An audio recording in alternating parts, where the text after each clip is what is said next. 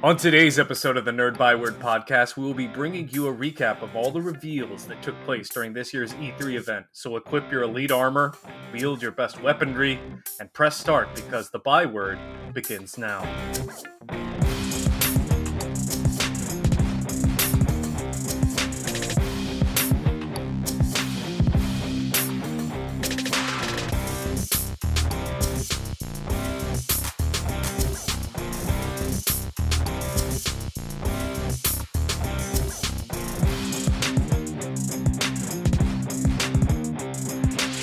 Welcome into a special edition of the Nerd Byword podcast. The exclusive content and additional DLC abound today as Dave and I are bringing you news of and reactions to all of the major reveals that took place during the 2021 E3 event. Now, for those of you who are new to this event, E3 is an annual showcase of new and upcoming products from all the giants of the video game industry. It is organized by the Entertainment Software Association. After canceling the event last year in 2020 due to the COVID-19 pandemic, E3 returned in a completely virtual format this past week, its 26th iteration. But first and foremost, we're nothing if not consistent, so you know as well as I do that it's time for...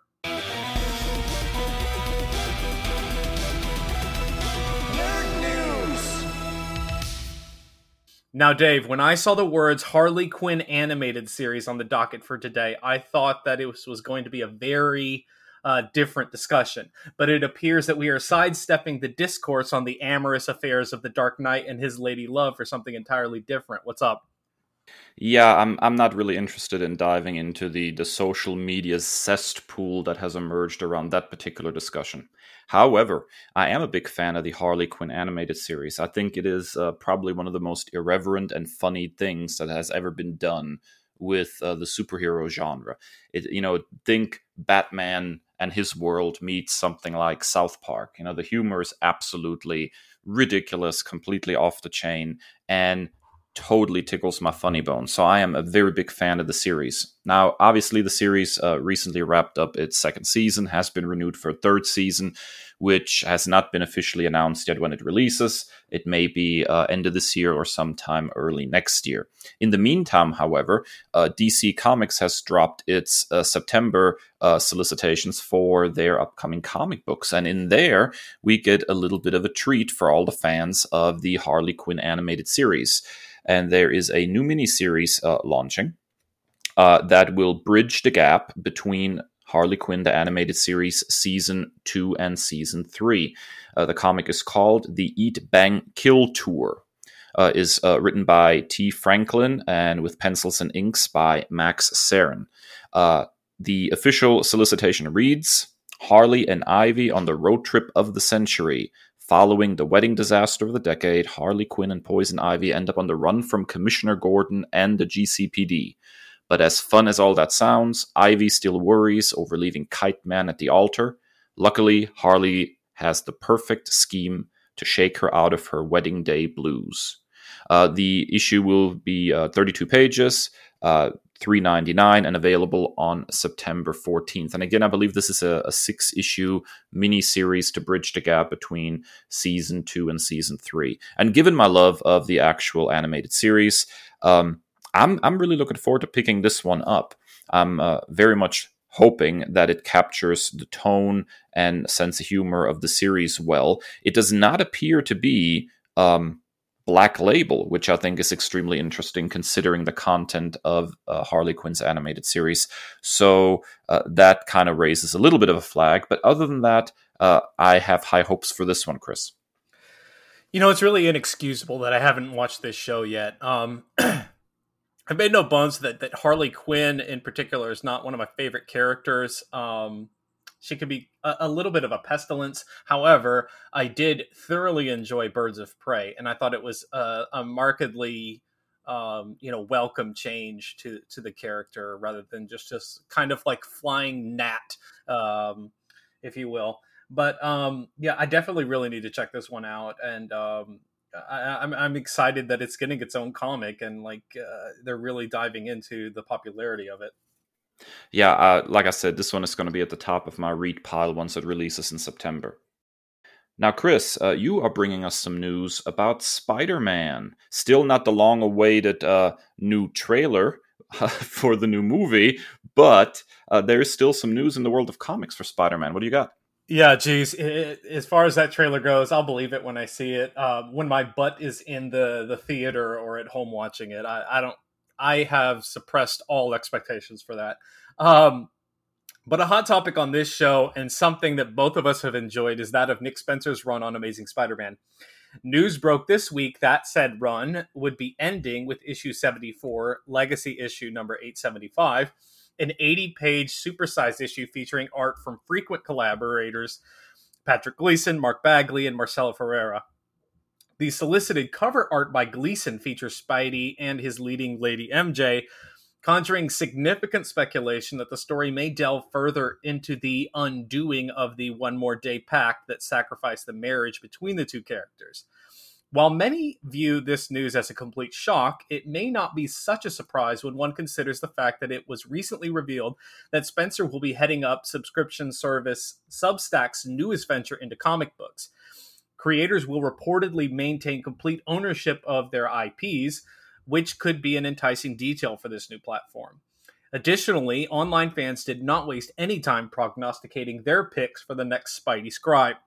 The most common names appeared to be Al Ewing, Leah Williams, Kelly Thompson, Tom Taylor, Chip Zdarsky, and Jed MacKay, among others. MacKay, who is currently writing a very popular and well-received run on Black Cat, tweeted that while flattered, his current workload simply would not allow an additional title. While this may be brutal honesty or a bait and switch, it does highlight the significant responsibility that the Amazing Spider-Man title bears. In addition to the bi-weekly regular release, additional tie-in issues have been featured with regularity recently, and as a result, ASM content has been coming out at a nearly weekly clip. So much so that Spencer has had to enlist the aid of co-writers Matthew Rosenberg and friend of the show Ed Brisson. Dave, that's a lot to digest, but who would you like to see take over the title? First of all, I want to say that we've talked a lot, as you mentioned, about Nick Spencer on Amazing, and he's gotten a lot of flack, which I think is really fascinating, considering his immediate predecessor, Dan Slott, has also been getting a lot of slack. It seems like the entire Spidey fandom is really sour on almost the last 10 years of comic books. It's really, really regrettable that nobody seems to be able to really find anything to enjoy here. I liked Spencer's run a great deal. I hope he sticks to landing. He's, kind of threaded a lot of different things through his run. And, with very few issues remaining, there is a lot that remains to be wrapped up. I want to hope with all my heart that he kills the whole one more day thing once and for all. It really just depends on if, Marvel editorial will let him pull the trigger on that, I think. Now, as far as who I would like to see take over the title, I really don't know. I'm really hoping that they do something completely weird and outside of the box. When you get on social media, it's such an echo chamber, and it feels like a lot of people that are Spider-Man fans know exactly 5 writers or something. Like, you get the same 5 names tossed around over and over again. And I think you're probably going to get, something significantly better if you bust outside of those usual suspects and bring in somebody, who's a little more unexpected, and can bring something a little new to the table. I'm just going to go really completely off the deep end and say, after Far Sector, I would like to see N.K. Jemisin take on Spider-Man. You get no argument here. That would be amazing. I think that would be a supremely, like, if you put Vegas, if you went to Vegas on those odds, you'd be a big winner, because that is not something that I expected at all. But I think that would be fantastic. I also think it would be very fascinating to go completely outside the box. I think it's been so ho hum as far as writers, and I totally agree with you on that. And my pick, if I can't have Tom Taylor, it doesn't seem it doesn't seem that Tom really wants. He kind of likes doing a little bit of both of each company between DC and Marvel, so it doesn't look like he wants to lean completely one way or the other. Since he's done something like big, like All New Wolverine, so it looks like he kind of enjoys freelancing and doing both. But I would love to have Leah Williams on the title. I mean, I absolutely adored her X Factor. Her amazing Mary Jane was super fun and was short lived and abruptly, canceled. So I'd like to see her take over the title.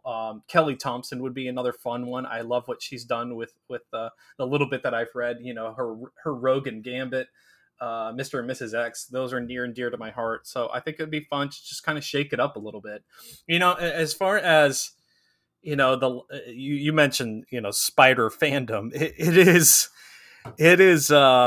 It's something. It might even be up there with the likes of like Snyder Bros and the Fandom Menace. Man, it is pretty brutal. Which runs pretty contrarian to the character of Peter Parker, oddly enough.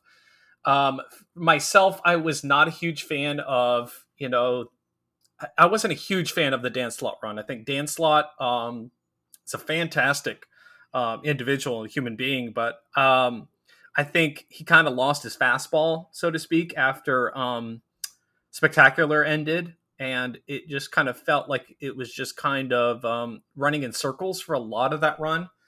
And then I think Spencer really tried to shake things up, and we've talked about with something like the Immortal Hulk, it's really hard to write something new and different that stands out when you've had a character that's been around for 60 years. So I have enjoyed Spencer's run because it's something different and it's pushing the boundaries and it's trying something. And does it absolutely nail it every time? No, but it is not this. I said on Twitter the other day that they turned Peter Parker into Peter Pan. He can never grow up. He can never get married. And it's just, he's broke again. He's working at the Bugle again. Like, that worked years and years ago, and it was fun, and it was, kitsch. But it's 2021. Like, we're not in 1982 anymore. Like, we've got to update the character. So I'm hoping that they will continue to just go into the, a brave new world, if you will, and just go somewhere new with the character. Like, yes, keep him grounded in who and what he is as a street level hero and, great power, great responsibility, but we don't have to play the old hits again. Oh, I totally agree with that. Wouldn't it be absolutely bonkers to get somebody who's a big idea guy like Grant Morrison to write Spider-Man? Oh God, don't make me, what's the quote from Hawkeye? Don't do that. Don't give me hope. Well, Grant has never written Spider-Man as far as I know. And they have been kind of all over the place at both companies, writing a little this, a little that. I can't believe that Grant has never written Spider-Man. I would love to see this big idea guy and see what Grant would do with Spidey. I think that would be fantastic. That'd be just so amazing. Pun fully intended. Lean into the pun. Yes, please. Oh man. All right, that wraps up our nerd news. Who would you like to see writing Spider-Man? What do you think of the Harley Quinn title? Tell us on social media at NerdByWord on Instagram and Twitter. Be sure to hit us up. But when we come back from this, our first break, we're going to be hitting you with a Byword Big Talk and covering all the big reveals of E3 2021.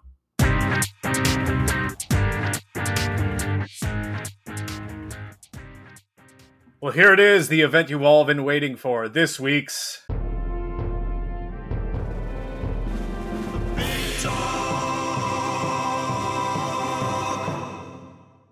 Now, we won't be able to give you every single release. I mean, it was 4 or 5 days worth of news after news after news, but we took the big hits, and we're going to give you just quick blurbs of our reactions to them and what have you. So before this whole thing even started, Dave, like you had to have been over the moon, because even before E3 started, you got some teases for your sequel to Horizon Zero Dawn. It's continuing the story of Aloy and her fight to save the future from Rogue AI. The release is still currently announced for 2021, but Forbidden West gameplay reveal for you, man. How are you feeling? Well, first of all, Sony does not participate in E3 anymore. They just kind of randomly drop these, what they call state of plays online, these sort of video announcements. So if our listeners are wondering why we don't talk a whole lot about Sony and what's coming on PS5, it's because, well, Sony has become a little precious. They're a little too good for the whole E3 rigmarole. But yeah, before E3 even started, we got, I think, 14 minutes of footage from Horizon Forbidden West. And let me just tell you, I am so psyched for this game. I could just run out and buy a PlayStation 5 right now if one were available. It's just... The gameplay is spot on again. The animations, the graphics actually kicked it up a notch, look absolutely gorgeous. They showed off gameplay, which is most important to me, not just a bunch of pre-rendered stuff. And Aloy apparently has a whole bunch of new tricks up her sleeve. So yeah, I'm actually extremely excited for this game.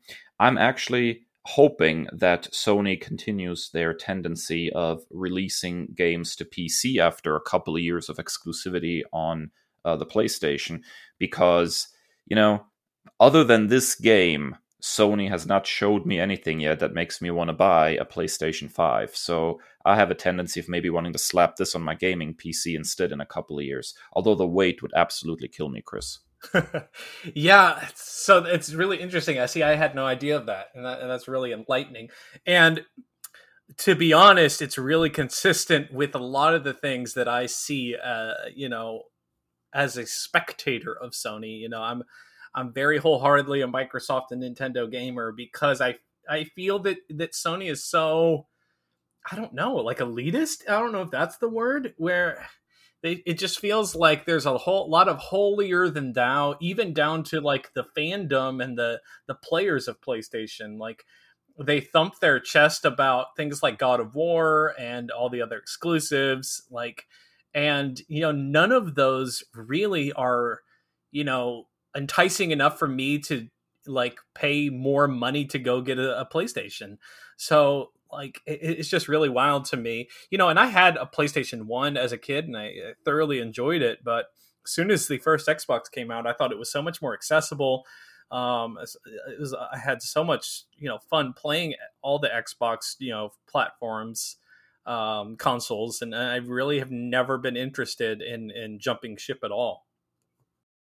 Yeah, and to a certain extent, I can't blame you. I mean, I have a PlayStation 4 sitting here. Last gen, I ended up getting both consoles. And, if I look at my shelf, I have dozens of games on my Xbox, and I have maybe a grand total of 10 on the PS4. And those are, those much heralded exclusives. And don't get me wrong, some of these exclusives are, very, very good. I think Horizon Zero Dawn is right up there with Zelda Breath of the Wild as probably one of the best games of the generation. Just the gameplay is so much fun, and the world they created is so interesting and so well realized. But at the same token, the ecosystem of Xbox is what kind of keeps pulling me back in. I think the Xbox Live online service is generally better and more reliable. The Game Pass situation is obviously a huge boon to gamers. And we'll talk a little bit more about Game Pass later in this episode. So, again, I love me some Horizon. I'm just really hoping in a couple of years I can pick this sucker up on PC because, Horizon Zero Dawn was released to PC a little while back, and apparently runs quite good on PC now. So that's, I think, my hope in the long run. All right, let's move on to probably my favorite publisher of video games. We're headed to Ubisoft. And this one was a big misdirect, I think, for a lot of fans online. They saw Avatar and thought something completely different. They thought they were getting an airbender again. But based on James Cameron's Avatar movie, Avatar Frontiers of Pandora is releasing in 2022. It's a first-person action-adventure experience developed by Massive Entertainment, a Ubisoft studio, in collaboration with Lightstorm Entertainment and Disney. Dave, I don't think you're a huge fan of this franchise. Correct me if I'm wrong. Well, look, if they want to make a game about Pocahontas, I'm sorry, Avatar. I thought it was Fern Gully. Aren't they a little late to the show? I know Avatar released, if I remember correctly, in 2009. And I know that there is a sequel on the horizon, but they've been talking about that for over a decade already.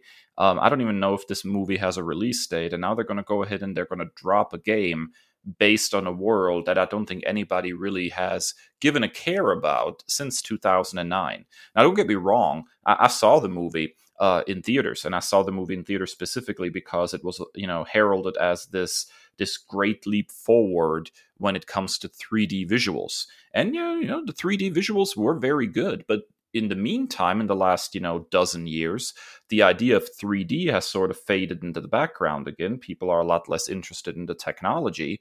And Avatar as a movie and as a story was overall pretty forgettable. So, I'm kind of surprised that, we're jumping into a game based on this movie franchise in 2022.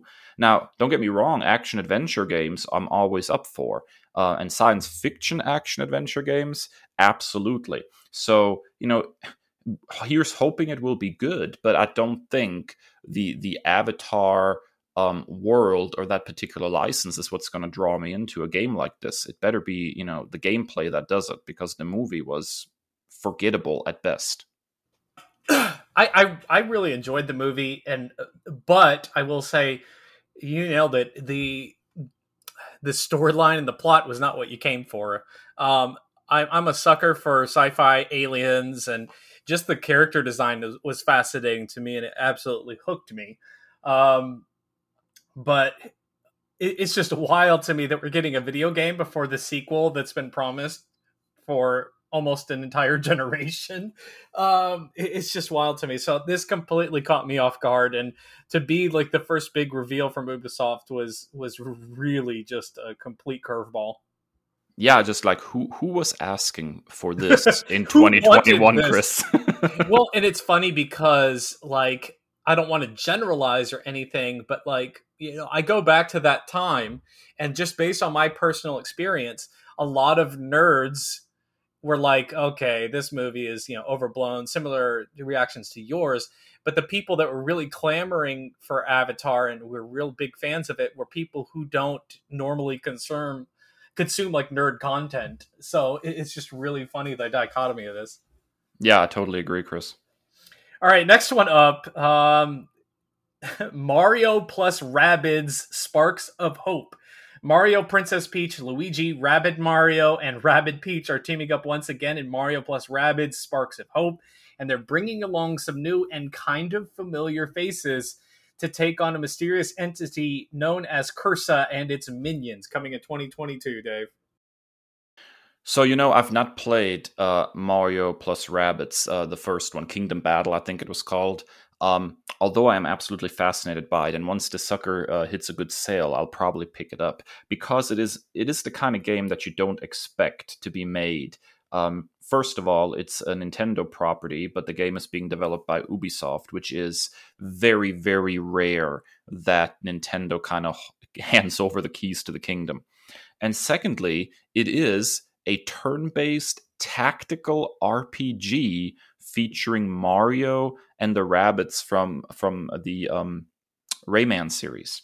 And it seems so bonkers, and yet by all accounts and from everything I've heard from fans, this first game actually totally worked, and for many serves as sort of a jumping on point into the tactical RPG genre. So I welcome this game. I think it's awesome that they're making a sequel to it, because tactical RPGs have been pretty much sort of a niche game market for a long time. They're, the people that like it really like it and are very devoted to it. But I think there's room in the mainstream for tactical turn-based RPGs, and clearly there is. I mean, the first game was extremely successful. However, the one thing that aggravates me about this to no end is that we keep getting, Rabbids games from Ubisoft, but they still have not given us a follow-up to Rayman Legends, which I still think is probably the best platformer of its generation. And we really need a new Rayman game, Ubisoft. You're riding the Rabbids train. Get off the Rabbids train and get me some more Rayman. Yeah, so I actually, it's funny you say that. I found this on the Nintendo eShop at a steep discount. Like I got like the deluxe edition, whatever that was called. I want to say I got the deluxe edition for like $20 or something like that. Um, and I kind of shelved it. If you can shelve something with a digital game, I guess metaphorically speaking. Um, because I was in the midst of like that whole kind of fervor of first getting a Switch, so I was just like gobbling up new games, and it really kind of threw me for a loop. The turn-based stuff, which I really need to revisit it because as I've chronicled on the show before, as someone who struggles with cerebral palsy and my motor skills, turn-based things where I can kind of be more patient in my gaming and I'm not kind of rushed in the gameplay is a welcome change for me, and I don't have to worry about fast-paced gaming, and it's a nice thing to sit back and relax and really use my brain instead of my reaction skills. But yeah, it's really just absolutely just exactly what you think it is. Just the tutorial stages that I played, it's absolutely just bonkers and crazy as you would think it would be. Like little to no actual dialogue, just a bunch of gibberish speaking. Sounds like most of the time in my household, to be honest. But yeah, so it was really really fun, and I really needed to revisit the first one. Yeah, so I'm glad they're making a sequel. I think this is good good move on Nintendo and Ubisoft's part. All right, my baby's here. My beloved Assassin's Creed Valhalla is getting its second year of DLC.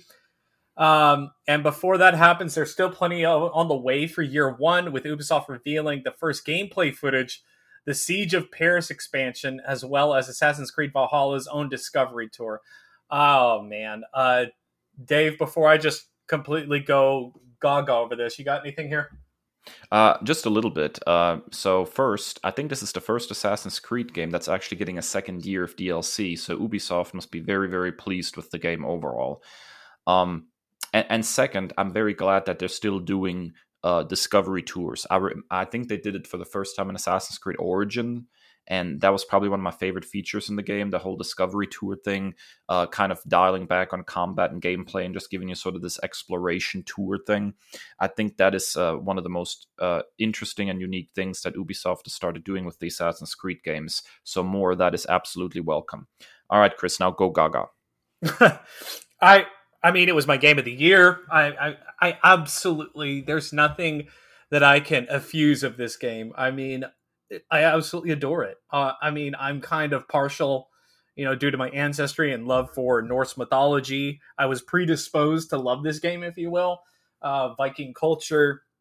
But I mean, it's just so much fun. And as far, we talk about, value and bang for buck when it comes to gaming, like I talked about with The Witcher, a game like that. And, I got it when it was, recent release. So it was a pretty hefty price, but like having that season pass, like it's really paying dividends. So like, I'm not having to pay anything additionally for a whole another year of content that is unprecedented. The entire Siege of Paris, I'm a big fan of the History Channel Viking show. Like seeing that play out was really, really fun. Whether or not it was historically accurate, who cares? It's fun. But I'm just excited for more and more content, and I don't even have to pay anything additionally. Like this is an absolute win. And I have sunk months into this game, and I still have more content to do, and there's more on the horizon. So like this is super exciting for me, and I cannot wait. Yeah, this seems to be the game that is basically your Horizon Forbidden West. So Yeah. I'm pleased to see that they're continuing to support it as well as they are. All right, next up, for something completely different, Riders Republic. Prepare to defy gravity and show off your wildest tricks in Riders Republic when it launches on September 2nd. The massive multiplayer outdoor sports playground revealed during Ubisoft Forward shows off the new Riders Ridge social space where you can learn how to do tricks, manage your career, and access a variety of multiplayer modes. Yeah, this one's interesting, Chris. I'm kind of surprised that we're basically getting sort of a throwback extreme sports kind of game. But on the other hand, the recent remaster of Tony Hawk's Pro Skater 1 and 2 apparently performed extremely well. So I think there's definitely a market for this kind of game. I don't think it's necessarily really something that is up my alley. If it eventually ends up on Game Pass, I might check it out. But other than that, I'm always a little hesitant for, getting too deep into massive multiplayer games. This all-consuming online world is usually not my favorite. But again, there are, I think, fans of skateboarding and BMX bike riding and that kind of thing that are really going to have a lot of fun with something like this. Yeah, I'm right there with you. It's not my cup of tea, but like I'm all for them diversifying their fan base or whatever, and trying to reach out to different types of folks. I will say that Tony Hawk's Pro Skater 1 and 2 were like some of my favorite games growing up, even though I wasn't a big skater per se. It was still fun to kind of just explore that world and something that I, did not do in real life. So this is I might check this one out. Like you said, if it comes up to Game Pass or something. It is good news when we get games that are not necessarily shooty bang bang. Yeah, for sure. All right, let's head over to Gearbox with Borderlands spinoff Tiny Tina's Wonderland. This spinoff from the looter shooter Borderlands series focuses on breakout character Tiny Tina, voiced by Ashley Birch, who returns for this game. You'll get to create your own character and play through a game a little more fantasy tinged than sci-fi. Yeah, so have you played any of the Borderlands games, Chris? No, I just completely all new to me. Yeah, so I played a little bit of 1 and a little bit of 2. The series is not exactly my favorite from a gameplay loop perspective, because the idea of looter shooters, the whole you're running around always, trying to upgrade your gear, and that's sort of the main gameplay loop. You go on missions, you get more gear, you wear that gear on your next mission to get more gear. It feels sort of like a never-ending gameplay loop. It's not exactly my favorite loop. I'm not a big looter shooter guy. Now, that being said, one of the things I really appreciate about this world that Gearbox has set up in the Borderlands series is the absolutely bonkers sense of humor that this series has. I absolutely adore that. And in fact, there was a Telltale game, even Tales from the Borderlands, where I enjoyed the gameplay a little more because I like those, decision-based, every choice matters kind of games. And even there's that sense of humor lands so very well. So I'm actually, cautiously excited about this. I'm wondering if it's going to be mostly looter shooter again, or if they're trying something different with the gameplay. Most importantly, though, you said the magic words, which is Ashley Birch, my absolute favorite voice actor when it comes to video games. Any chance to play a game where she features, obviously she voices Aloy in the Horizon series, is a good opportunity in my book, Chris. Yeah, so like this is completely just new to me, like I said, and just like the images from it are very intriguing to me, to where I might have to give this a spin because I love fantasy stuff. You give me dragons, I'm hooked already. So this looks super fun and definitely something I'm looking at checking out for the first time. All right, here's the big baby. Xbox Bethesda showcase. First up is Starfield, Bethesda's new sci-fi RPG, originally announced in 2018, is now confirmed to be exclusive on Xbox PC since Microsoft acquired the studio, coming November 2022. Now, is there any more nothing trailer that was shown during E3 than the trailer for Starfield? It revealed nothing of gameplay. It revealed very little of story. It was sort of a typical nothing burger. That being said, we are still talking about the first significant new IP from Bethesda, and it is an RPG, which is what they do best. I mean, we're talking, the people who do Fallout, the people who do, the Elder Scrolls, and it is a science fiction RPG. So, on the one hand, the trailer does not exactly entice. On the other hand, the pedigree of the game and what it is definitely remains extremely exciting. Now, this is, of course, the game that caused a firestorm on social media because Microsoft decided to go ahead and take this one exclusive to Xbox and PC and not release it to Sony's PlayStation after Xbox purchased Bethesda. And it's interesting to me how so many PlayStation fans online suddenly are so vehemently against exclusives when those exclusives are not exclusive to a PlayStation console. It is a smart business decision in the long run, I think, for Microsoft to start using these newer Bethesda games as exclusive fuel for their console sales. I mean, it's basically the same thing that Sony is doing with a studio like Insomniac, for example. Spider-Man would have flown quite well on an Xbox console as well, but Sony owns Insomniac, and as such, it went exclusive. Chris, what's your take on that whole situation?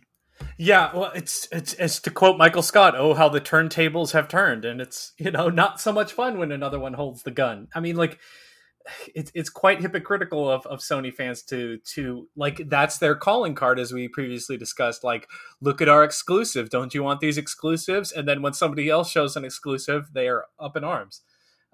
So it's just wild. But as far as the speculation for this game, I'm really hoping that it gains traction, and it looks like it's been delayed, and maybe it was the whole purchase of Bethesda that kind of set it back. But if we're getting a November 2022 release date, maybe that's a little bit more solid footing. It's definitely something up my alley.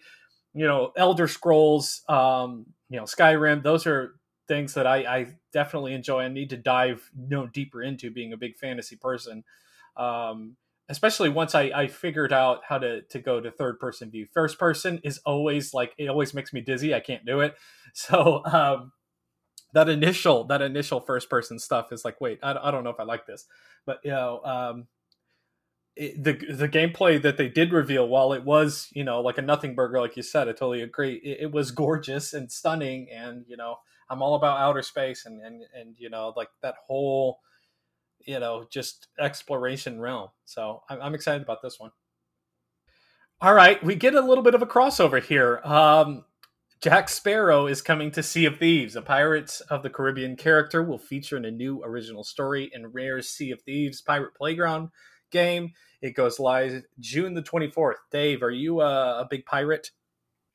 I absolutely love pirates, but Sea of Thieves kind of burned me when it first came out. There was basically nothing to do. So I played it for a little bit and then just kind of jumped back out of it. Now, I know the game has, received significant expansions, improvements, additions, and everything since those early days. But, Jack Sparrow is not really the cultural juggernaut that the character once was, I think. I think the Pirates of the Caribbean movies have kind of, run their course.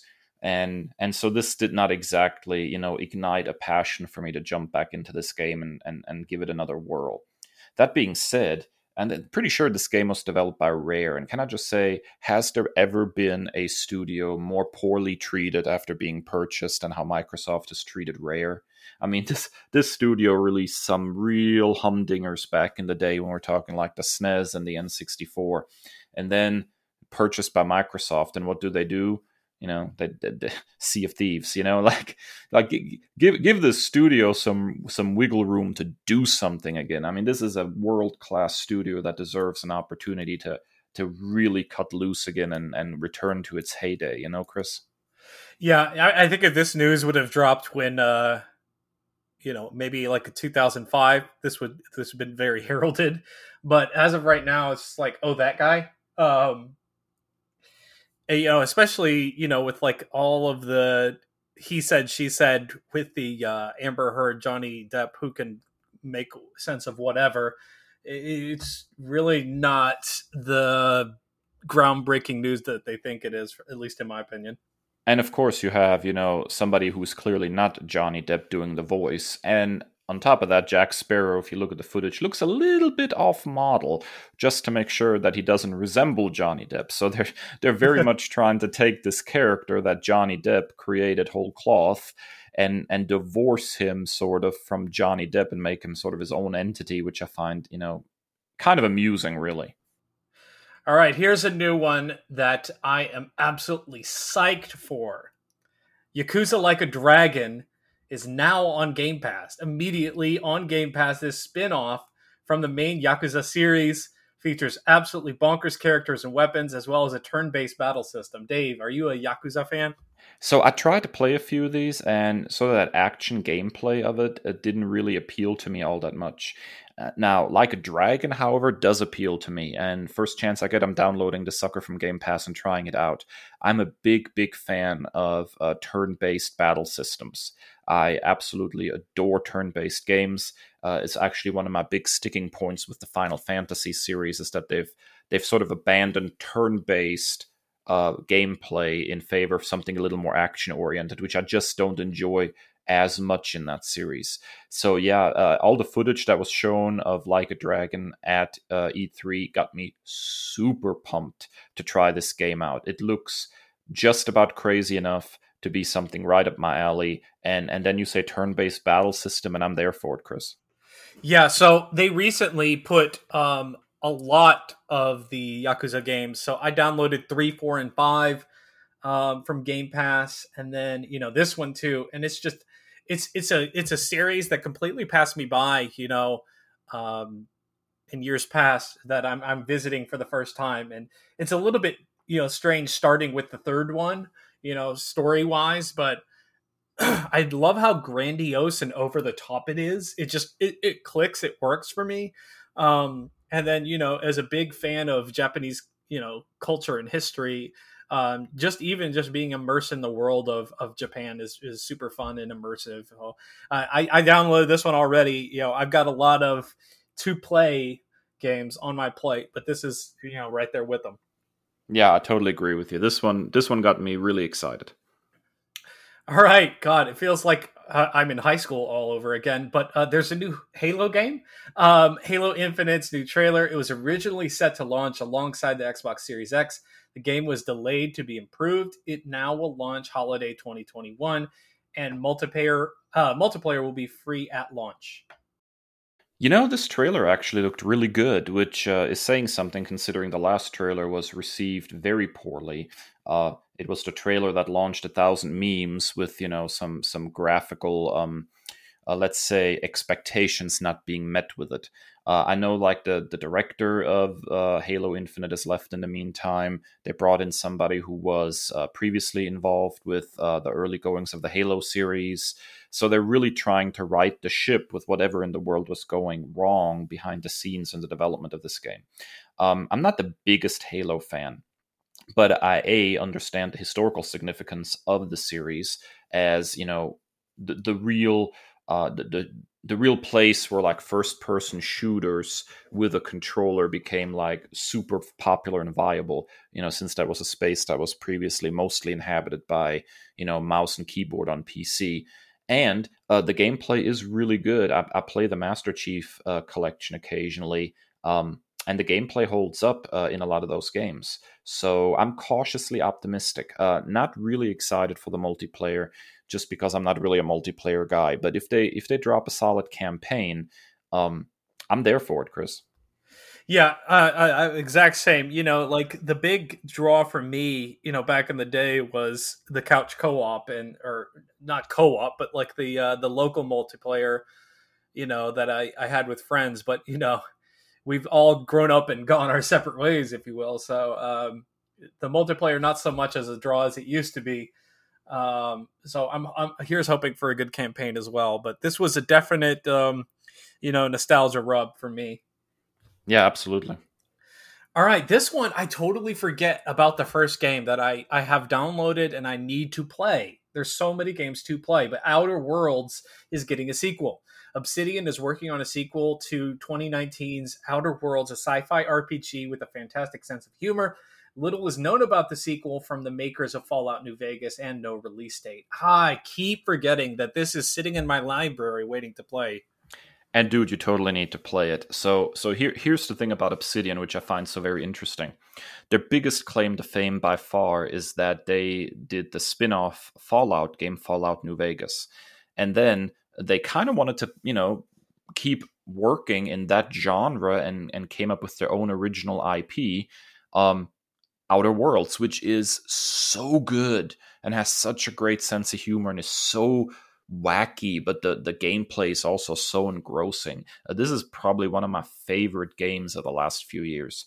I think it's absolutely fantastic, and I think in a lot of ways it Fallouted Fallout. Like, I think it did a lot of the things that the most recent Fallout games try to do much better than the Fallout series. It's hilarious to me now that Microsoft has purchased Bethesda, and Obsidian and Bethesda are sort of in the same family now. Online, people were pestering Obsidian repeatedly on Twitter and the like. Oh, are you going to make Fallout New Vegas 2?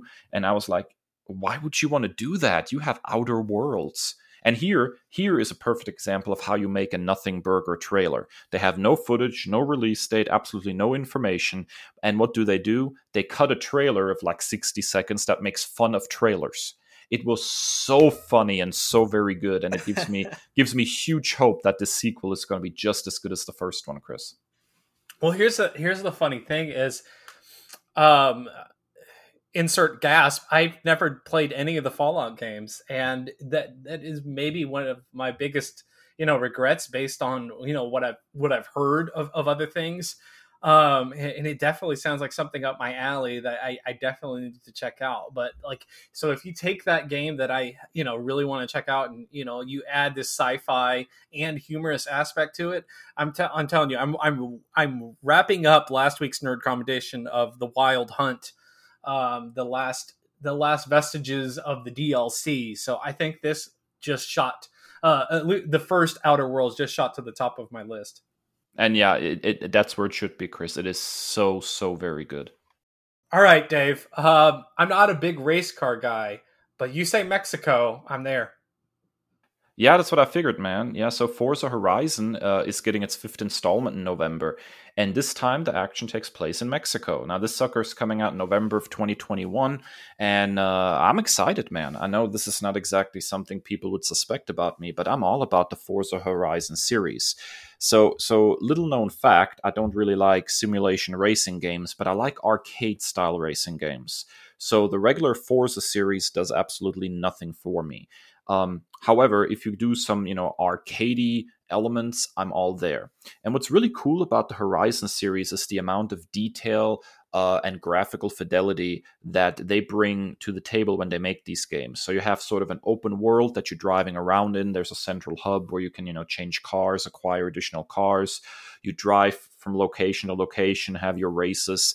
And to me, the races are almost secondary when I play Forza Horizon, because just driving through the landscape, pedal to the metal, looking at the gorgeous graphics is almost all the fun you need from the series. There's something so relaxing about just jetting around this world and exploring it and driving down roads that you haven't, driven down before. I'm actually very, very excited for this game. The Horizon series has never let me down yet, Chris. Yeah, so like I'm very much the same way. Like, I'm an apple that fell way far from the tree. My dad went to school to be an auto mechanic and big gearhead, like always tried to impress me with like cars every time we would go somewhere, and I was be like, oh, that's nice, it goes vroom vroom. Like, cars have never appealed to me. The one exception is, as far as my gaming life goes, is Need for Speed Underground. Like, there was just so many open world details for that game that I enjoyed growing up. But this one looks definitely intriguing to me. As far as like the grandiose landscapes, I'm always a fan of that. That's things with like an open world setting, something like the Assassin's Creed franchise, and The Witcher, and even like Red Dead Redemption. Like, just putting that much detail into the landscape, and just the picturesque quality is something that always draws me in. Yeah, then you're definitely going to love the Horizon series, Chris. Oh man, okay. For me, here's put a star next to this one. This was the show stealer for me. Redfall. In Redfall, you squad up and fight vampires in a cartoonish world. It's a co-op shooter coming out summer 2022 and will be exclusive to Xbox and PC from the people who brought you Prey. Looks a lot like Left 4 Dead with vampires instead of zombies. Again, coming 2022. Dave, the trailer for this didn't show any gameplay, but just the story and the character work is so fascinating to me. I am absolutely hooked, and I am looking. I did not care about upgrading to a Series S or Series X next gen console before this game. As soon as I watched this trailer, I immediately started checking everybody's inventory.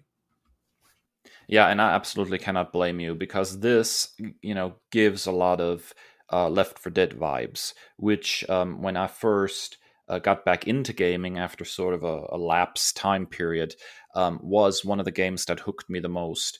My wife and I played Left 4 Dead and Left 4 Dead 2 probably for more hours than I care to tally. And this seems to have a similar sort of setup, four main characters, multiplayer, you swap out zombies for vampires, and you seem to have something that looks a lot like Redfall. So I'm here for this. I'm curious. I would like to see some gameplay in action, obviously. But cinematics wise, I think they did a good job establishing, this world a little bit and these characters, and it's definitely got my curiosity piqued. Yeah, so Dave, I know that I just profusely said all these wonderful things about Redfall and how it was my runaway winner. But even more so, maybe, Dave, it might be Game Pass. 27 of the 30 games that Microsoft in co-op with Bethesda showcase, 27 of the 30 are going to be available day one on Game Pass. That's incredible. So, you had things like Like a Dragon, the Yakuza game is available now. You can download it right now on Game Pass. What I love about this too, and it's something that we've criticized in the past, is having to download games and all of that, and it takes forever. You can pre-install some of these games, so as soon as it is released day one, it's already installed on your console. And I've already done that with about 4 or 5 of these games, and I'm super excited. And in all honesty, I'm right there with you. Game Pass continues to be pound for pound the absolute best value in gaming right now. And the idea that I can, log on and day one when Halo Infinite comes out for no additional cost, download it and begin playing it. The fact that they've just added, another 10 Bethesda games to Game Pass, it's absolutely bonkers. It is such a game changer. I think it's to the point where Game Pass is going to change the way we consume games on a video game console, the way Netflix changed how we consume television, period. I think this is the beginning of something new, and eventually Sony and Nintendo are going to have to answer this because it is pound for pound the absolute best value in gaming. Yeah, and here's a pro tip as well, for those of you who may not know. When you play like a Game Pass game on Xbox, you get like additional credits and additional, like, let's say, for example, you get an achievement on one of those games that happens to be on Game Pass. You get additional rewards and you turn in those rewards. And something that you brought to my attention, Dave, Microsoft rewards, in so much that you can basically make, for all intents and purposes, you can make Game Pass pay for itself by doing Microsoft rewards, like using Bing searches and other things that come from Microsoft. You can turn in those points that you receive from that, doing online quizzes and whatnot. You could turn those in for a month's subscription of Game Pass Ultimate. So basically, you playing the Game Pass games, earning those points and rewards back, can basically pay for the service itself.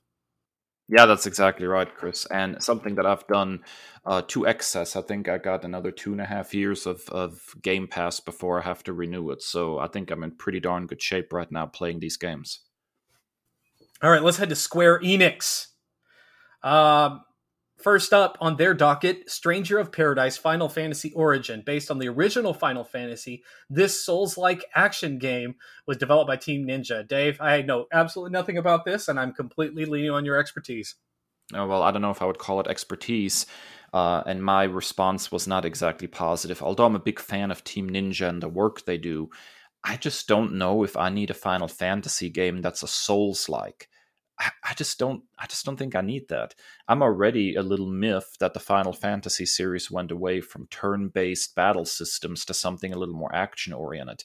This is a Final Fantasy game inspired by the very first Final Fantasy game, which came out on the venerable Nintendo Entertainment System. And then it's a Souls-like. I mean, the game might be perfectly fine, but if you're going to put Final Fantasy in the title, I would like some Final Fantasy. And I think, something like Dark Souls uh, is not really a good match with Final Fantasy. So this whole reveal left me pretty cold overall, Chris. Yeah, I don't have a whole lot to add, but sounds like they're kind of grifting on just adding a label to something and hoping that that will draw people to it. That may be the case. The Final Fantasy series has definitely branched away from the main series before and tried different things. I just don't think usually that those are particularly successful. So All right, so Square Enix is getting back to the Marvel universe.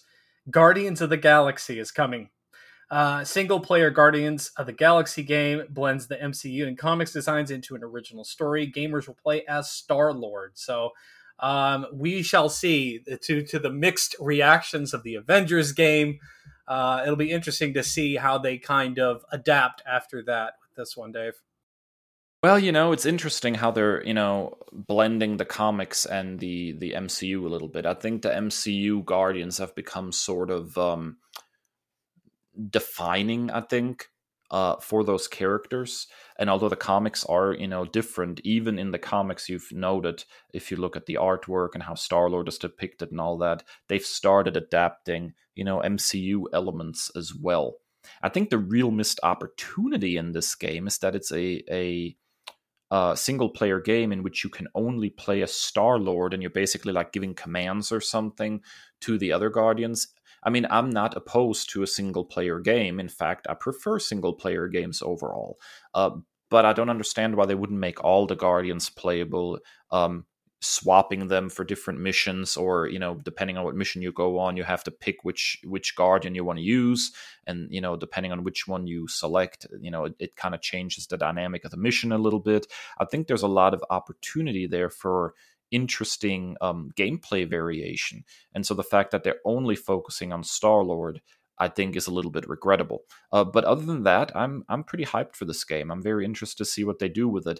Although, flip side, from everything I've heard, I know you enjoyed it at least somewhat, but the kind of the vast majority of the gamer sphere seems to have been very lukewarm on Square's Avengers game.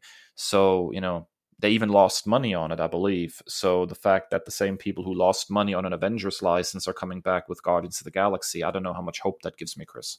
Yeah, for sure. And the fact that you can only play Star-Lord, I will echo that. That immediately turns me off. I think the calling card for the reason that the Guardians of the Galaxy franchise has become so popular is the ensemble nature of that cast.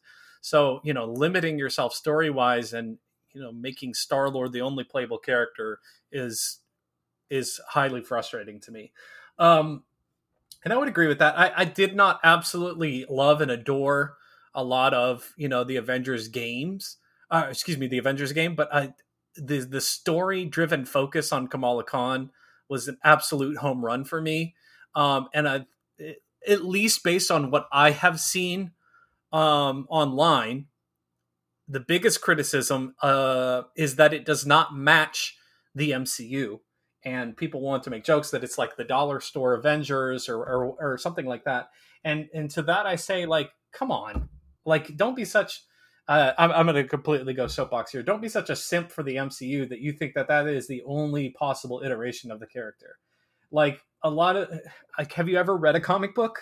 For Pete's sake, it's just frustrating to me that, and I don't want to come across as like a gatekeeper or anything like that, but thinking that everything has to be matchy samey, for Pete's sake, that's one of the biggest criticisms of the MCU. So why would it not, branch off? And I'm contrarian by nature, I guess, but I think for me the biggest win of the Avengers game was Kamala Khan's story, her background, and like, she is the central focus of this game. And yes, she plays the other Avengers, and yes, it's different voice actors and different costumes and whatnot, but I think trading that in for Star-Lord as the only playable character is a huge miss for me. Yeah, I can agree with that. And yeah, we hear so much about stuff like everything has to be exactly like the MCU, and that troubles me anyways. I know a lot of video game developers, I mean, they did it with the Spider-Man stuff too, at Insomniac. They kind of create their own world, not so much necessarily inspired by the movies, not really inspired by the comic books. But when it comes to like adaptations like that, I wish, some developers would occasionally go back straight up to the comic books and just, comic books, like, adapt that directly once, because I don't think, to me at least, that the movie versions of some of these characters are the definitive versions. I also think it needs to be said that, and I've said this before, and I will repeat saying it, I'll say it ad nauseum at this point. The Guardians of the Galaxy movie franchise is significantly different from what the comics were at the time, in large part because James Gunn was a huge fan of the television show Farscape. And basically, Guardians of the Galaxy, as we know it from the MCU, is basically Farscape. Yeah, and it's wild to me that people, are that simplistic in their viewpoints that it has to be like this one thing.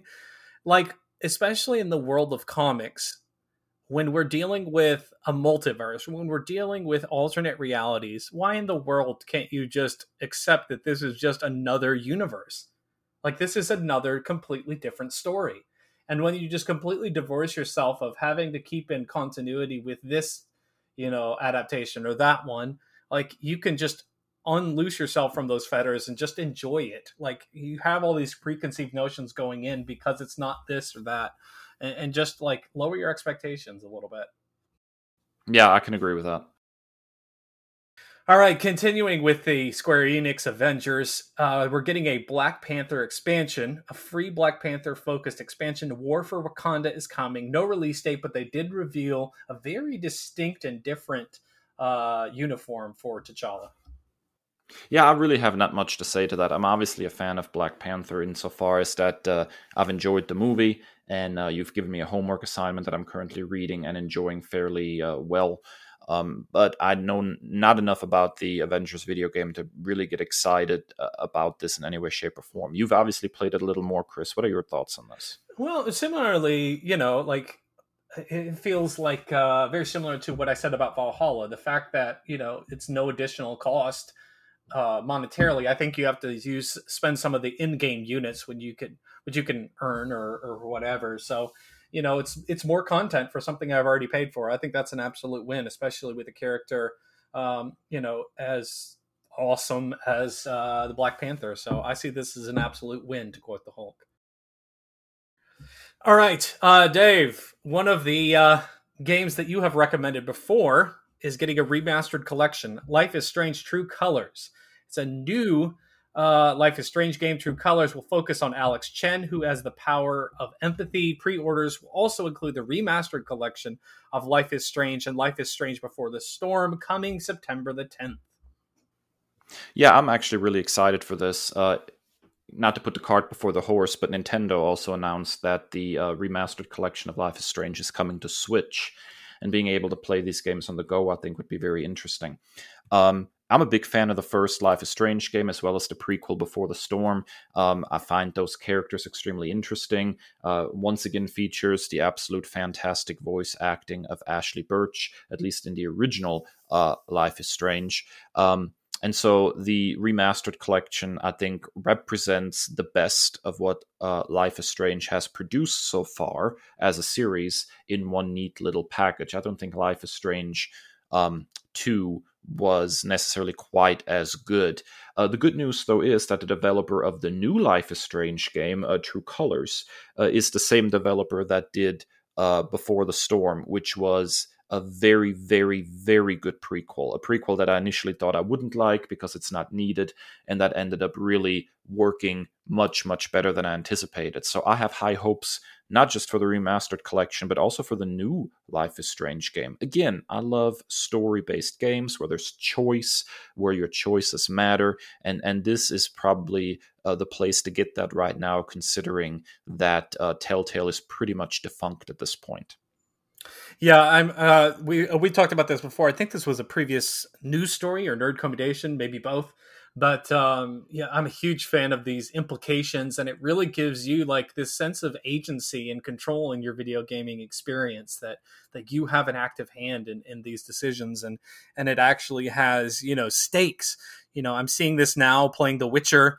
Assassin's Creed has elements of this, so I'm just a huge fan of it. Really, kind of does it's another additional factor that really draws you into the story of the game, and it's not just slash and hack and just kind of skipping through the cinematics because they don't mean anything. So I'm a huge fan of this feature, and something that I will definitely be looking at when they release this. Yeah, I'm very, very excited for it. All right, Dave, something that based on our private conversations you have very mixed feelings for. Back for Blood. Turtle Rock is back with this spiritual successor to Left 4 Dead series, the rights to which are owned by Valve. The squad-based gameplay against zombie hordes looks similar enough, but the game will not feature, here's the deal breaker, not feature split-screen co-op or offline play with AI-controlled squad mates, two hallmarks of the Left 4 Dead franchise.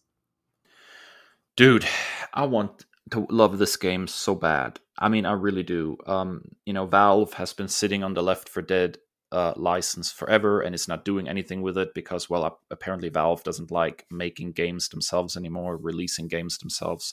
They're content, sitting in their little ivory tower for the most part and, running Steam.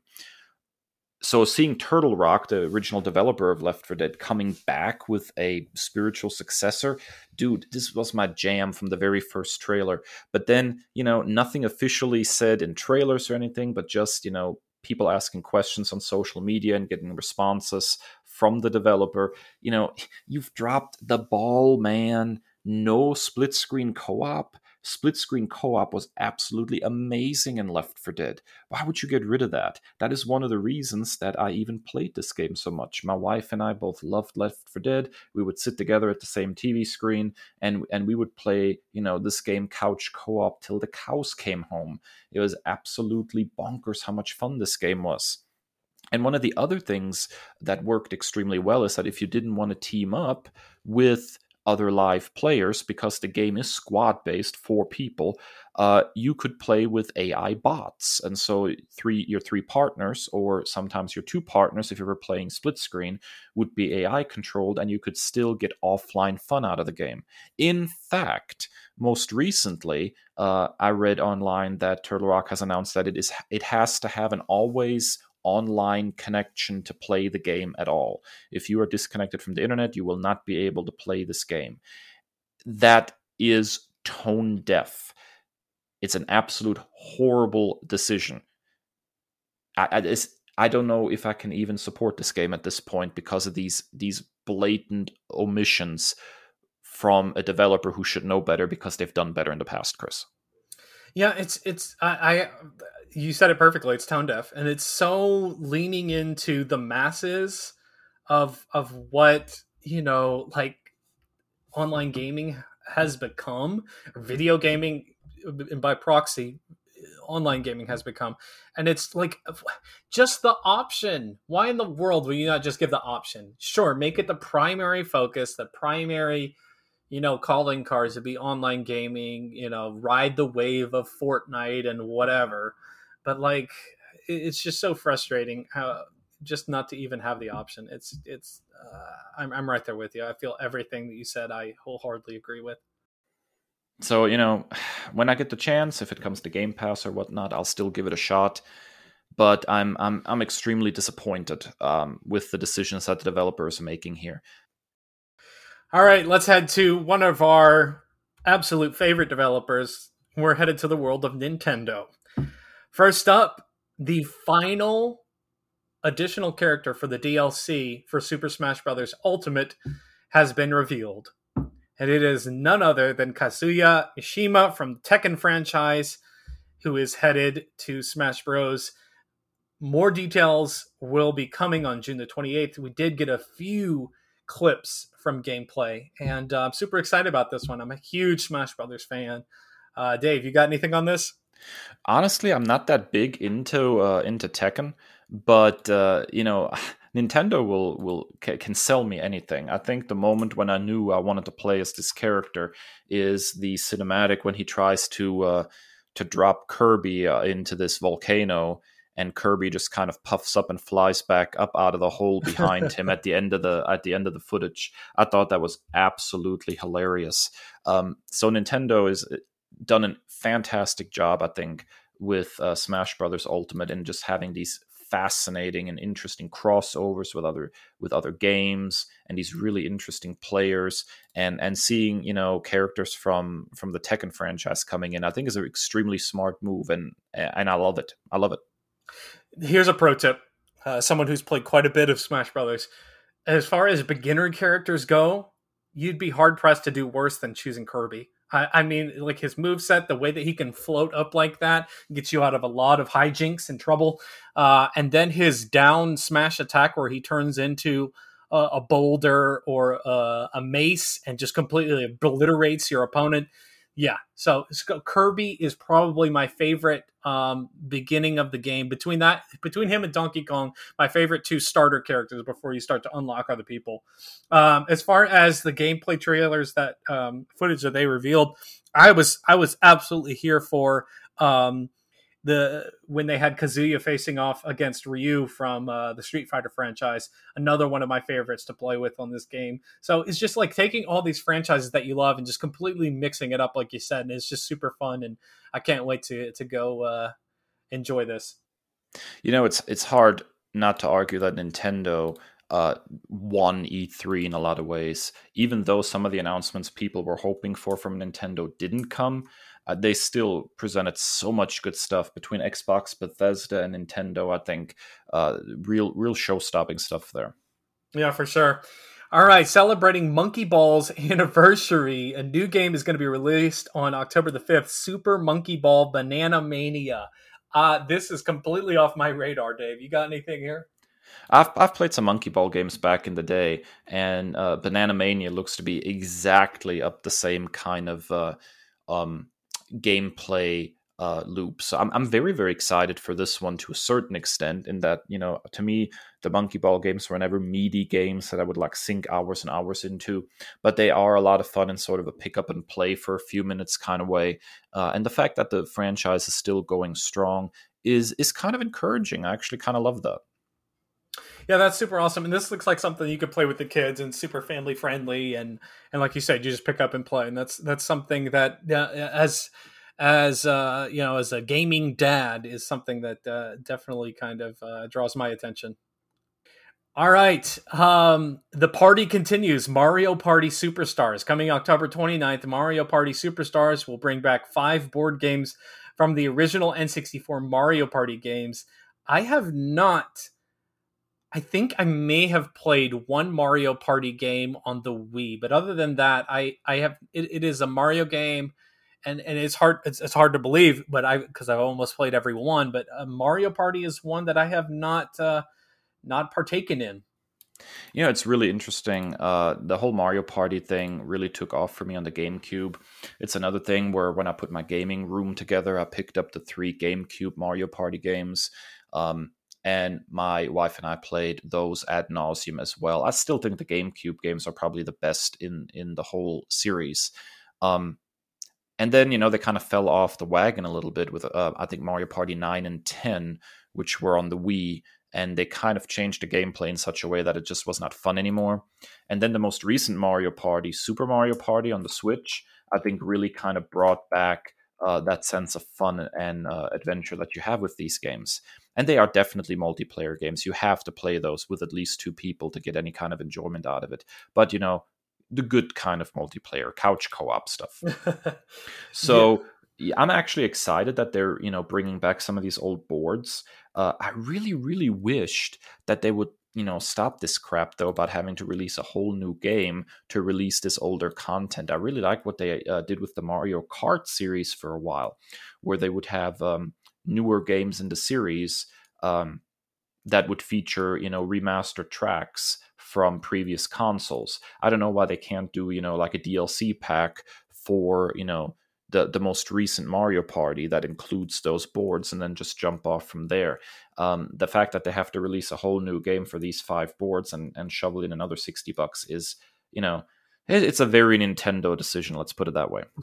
Yeah, it's funny you say that because I had a friend who just bought Mario Party and was absolutely furious at this reveal.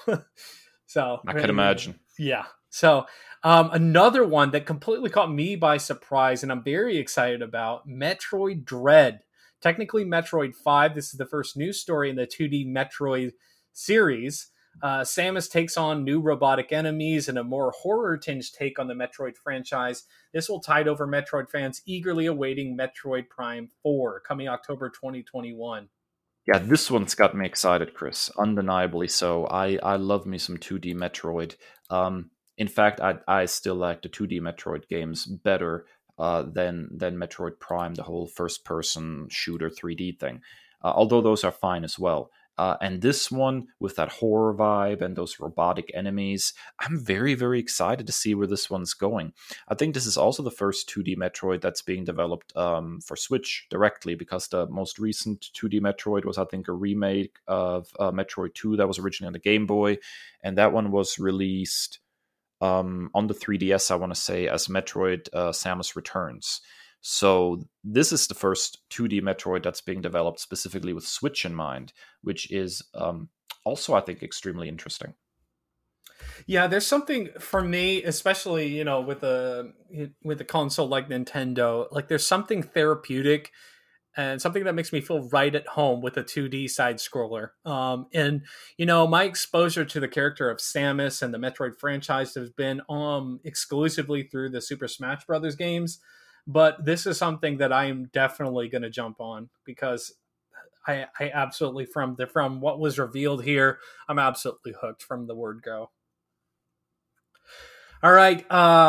Next up is Fatal Frame Maiden of Blackwater. The Fatal Frame series' newest game gets a remaster for Switch. The game was not widely released on Wii U. The truly frightening gameplay focuses on using a camera obscura to fend off ghosts, coming in 2021. I had absolutely nothing about this, Dave. You got anything here?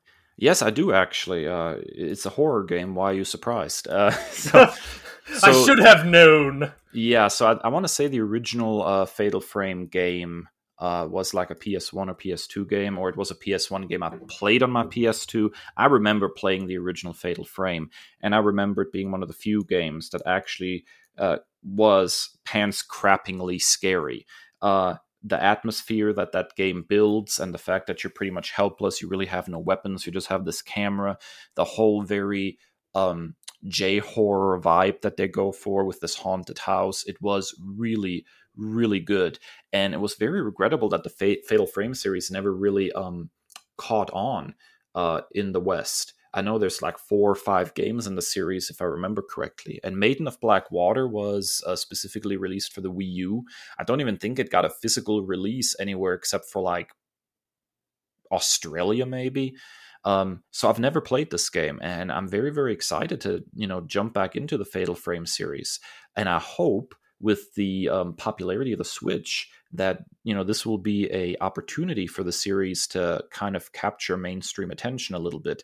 Because, if you're comparing this to, other scary series in video games, this one's genuinely scary when it really clicks, much more so than something like Resident Evil, which has not been scary in years. Like, Fatal Frame can really get your blood pumping. So here's hoping that this is going to capture some mainstream attention.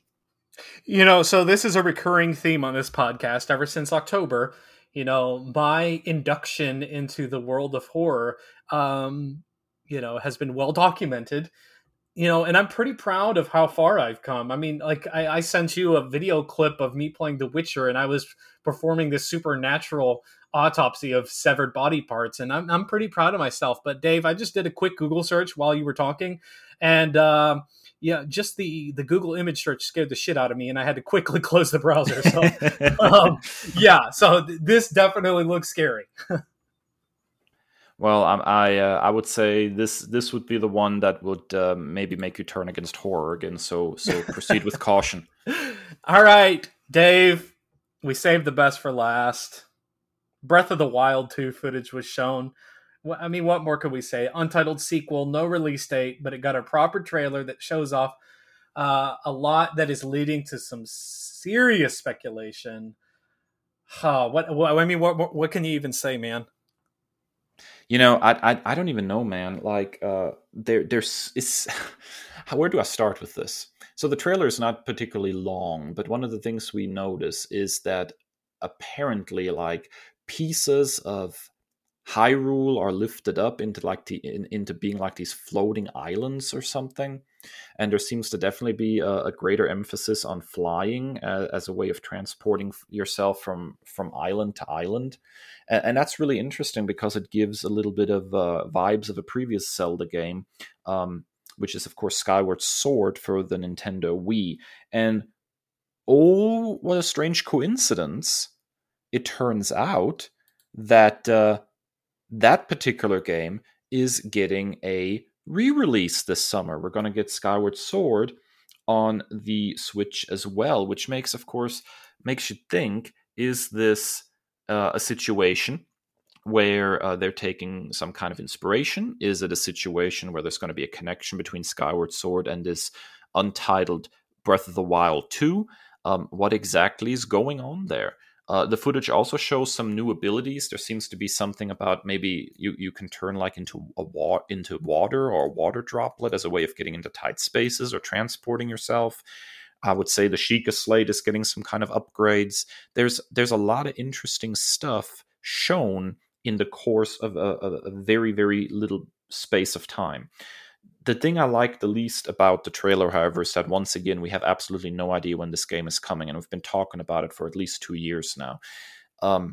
Even having a hint of saying, okay, it's going to be 2022 or 2023, like just knowing where on the horizon this sucker is would go a long way, I think, at this point.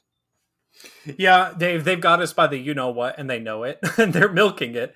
So, I mean, I mean, I can't say enough about the first game. I came to it very, very late, as we talked about on a previous episode.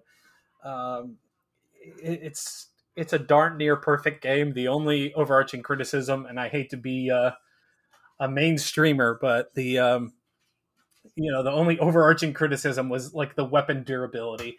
But even with that, it brought in a new kind of strategy towards you got to be smart with it and to try and use covert options when available.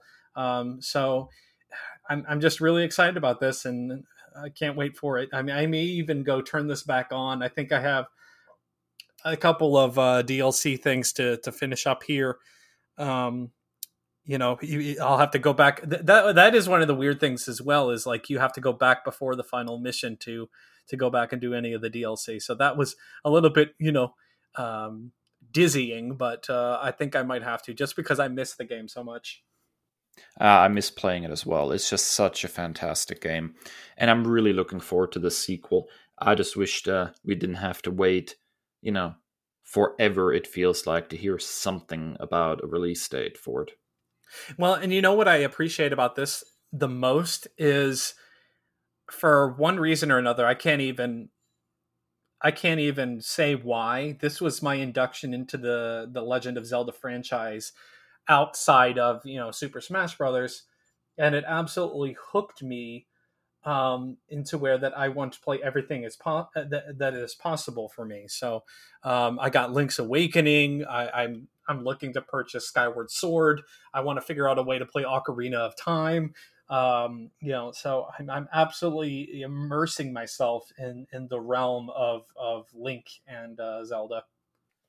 Yeah, there's a lot more to go back to, and although Skyward Sword, which is getting its re-release on the Switch this summer, is sort of a divisive entry because of the motion controls that were kind of, forced upon the masses on the Wii.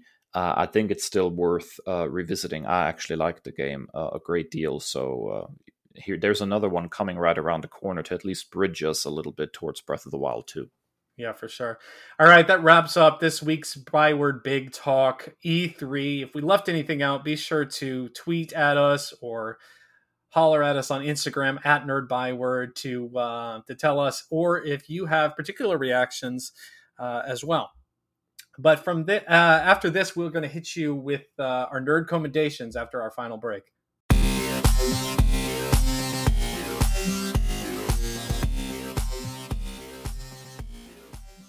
All right, Dave, it is time for our final segment where we get to recommend things to our audience.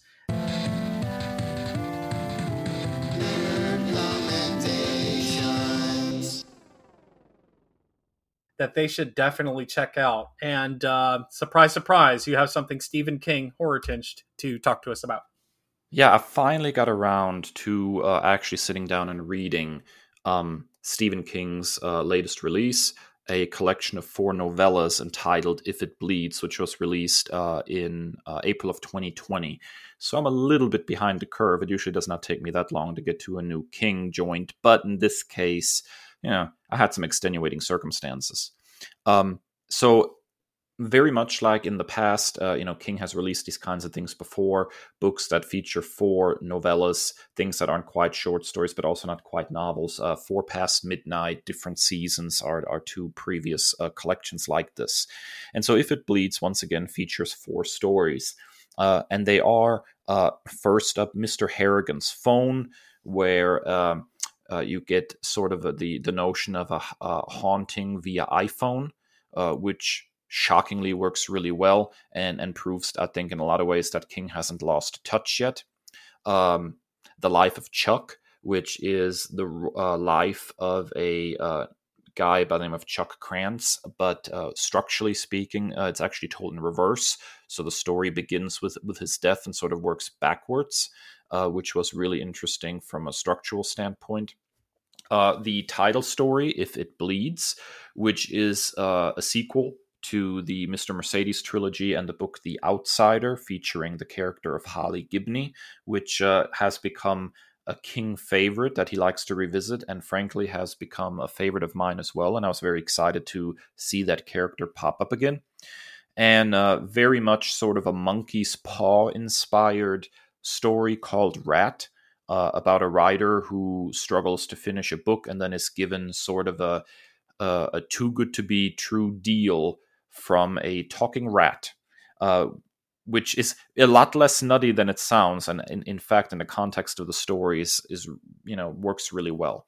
So I cannot speak highly enough of Stephen King's work. Obviously, he has loomed large in my life. I've been reading Stephen King books pretty much since I could read, and before in some cases, as my father used to read Stephen King stories to me when I was probably a little too young for them. And so this was right up my alley. I'm a big fan of this collection. I particularly enjoyed Mr. Harrigan's Phone and Rat because they both kind of came out of nowhere and surprised me in a lot of ways. So Stephen King is still kicking, still hasn't lost it, and I would highly recommend this collection of novellas. Apparently, there's already been some talk. I think Netflix has acquired the film rights to Mr. Harrigan's Phone, and I think Rat was optioned already as well for a possible motion picture. So you'll probably hear more about these stories in the future through film adaptations, Chris. So, while King, of course, as a horror noob, is not someone whose work I've examined extensively, the fact that he is still, staying relevant and still working his tail off, after all these years is just absolutely admirable. It's just incredible to me how you have certain creators who just like never take a day off, and Stephen King is absolutely one of those individuals. Yeah, and if you ever decide that you want to examine some of Stephen King's work, I can definitely provide you with best starting point lists if you'd like. All right, Chris, what are you nerd commending for us this week? So this show has been no stranger to the writing talents of Al Ewing. Between Dave's love for The Immortal Hulk and my own for Sword, there's a lot to like. My nerd commendation for this week starts way back in 2013 with some of his earliest work for Marvel. Mighty Avengers functions essentially as a B title to what Jonathan Hickman was doing during his time on Avengers and New Avengers, but shines a spotlight on some fascinating characters that don't get near enough love. Headed up by Luke Cage, the title plays almost like an amalgam of Luke's Heroes for Hire Enterprise with the superhero grandstanding of the Avengers. Spectrum, aka Monica Rambeau, showcases her incredible and underappreciated power set. Blue Marvel, Dr. Adam Brashear, is perhaps the most criminally underutilized character in the entire Marvel Universe, bolstering a fascinating and cryptic backstory with an amazing set of abilities, not to mention a dope outfit. The roster also includes Victor Alvarez, Power Man, She-Hulk, an unidentified Ronin. I don't want to spoil it. And my personal favorite, Ava Ayala's White Tiger. Issue 7 in particular showcases incredible moments from her that you cannot miss. There's a running theory online that Al Ewing finds a way to continue telling his overarching story with his core group of characters, even after a particular title is canceled. This story continues in Captain America and the Mighty Avengers after Sam Wilson takes over the mantle. This title begins pedal to the metal, absolute adrenaline rush, spinning out of the events of Axis.